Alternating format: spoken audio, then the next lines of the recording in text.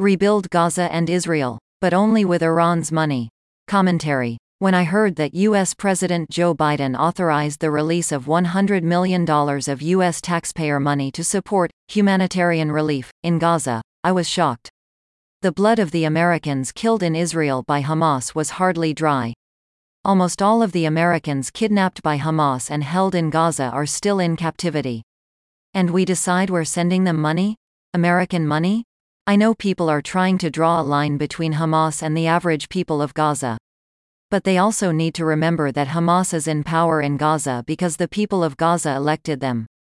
And Hamas would be in charge of the entire West Bank as well, if it were not for a concerted effort between the Palestinian Authority, Israel, Jordan, and numerous other interested parties to keep them out. But even if it were possible to wholly separate Hamas from the people who elected and sustain them, Gaza is, simply, not our problem. It is not the responsibility of the United States to clean up all of the world's bad decisions. We've given Gaza Hamas hundreds of millions of dollars over many years, and we end up with rockets and bombs, with kidnapping and murders. We end up with this. So yes, I was shocked that we were funneling even more money into the Gaza money pit, but I shouldn't have been. The United States has been wasting money in Gaza for decades. Even though Gaza is run by a terror regime which is literally constituted to destroy our ally Israel, we continue to pump money into the region. Given that the government of Hamas is thoroughly and irredeemably corrupt, most of the money we give them is siphoned off into the hands of plutocrats or into Hamas militant wing, where it is used to build tunnels, rockets, and to support other means of Islamist-inspired terror. Even in the case where humanitarian aid is used for humanitarian purposes, it simply offsets the money that Hamas would otherwise be forced to use for goods and services for their people. So, for example, if I have a budget of $100 million to split between the classic guns or butter dilemma, and the Americans give me another $100 million, well, folks, if I'm Hamas, then it looks like I now have $200 million for guns. Forget about the butter. Thanks, America. We should never provide another US cent to Gaza, while Hamas governs. Not a penny. And the only things we should be sending into Gaza right now are missiles targeting their leadership and SEAL Team 6 to do hostage recovery.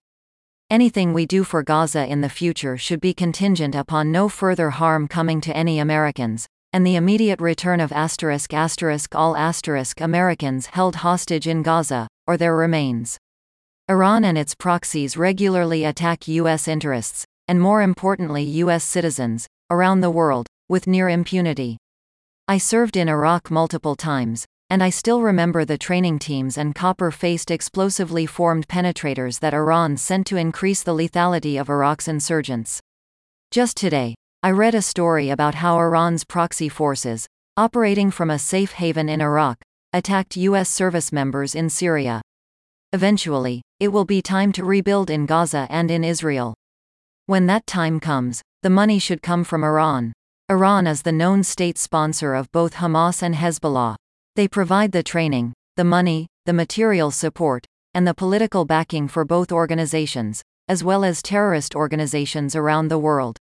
In short, they are just as responsible for Hamas' recent atrocity as Hamas is, and they should pay a similar price. As part of a very wrong-headed U.S. policy to mend ties with Iran and to somehow convince them to not develop nuclear weapons, the United States agreed to return $6 billion of Iranian money that was frozen in international accounts.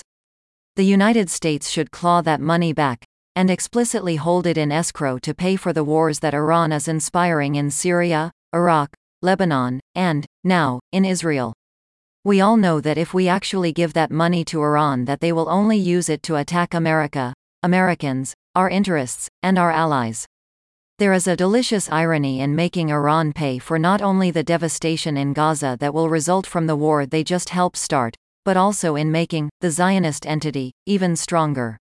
It will also mean no more money going to people who hate us in Gaza. And I'm good with that as well. The appearance of U.S. Department of Defense visual information does not imply or constitute DoD endorsement.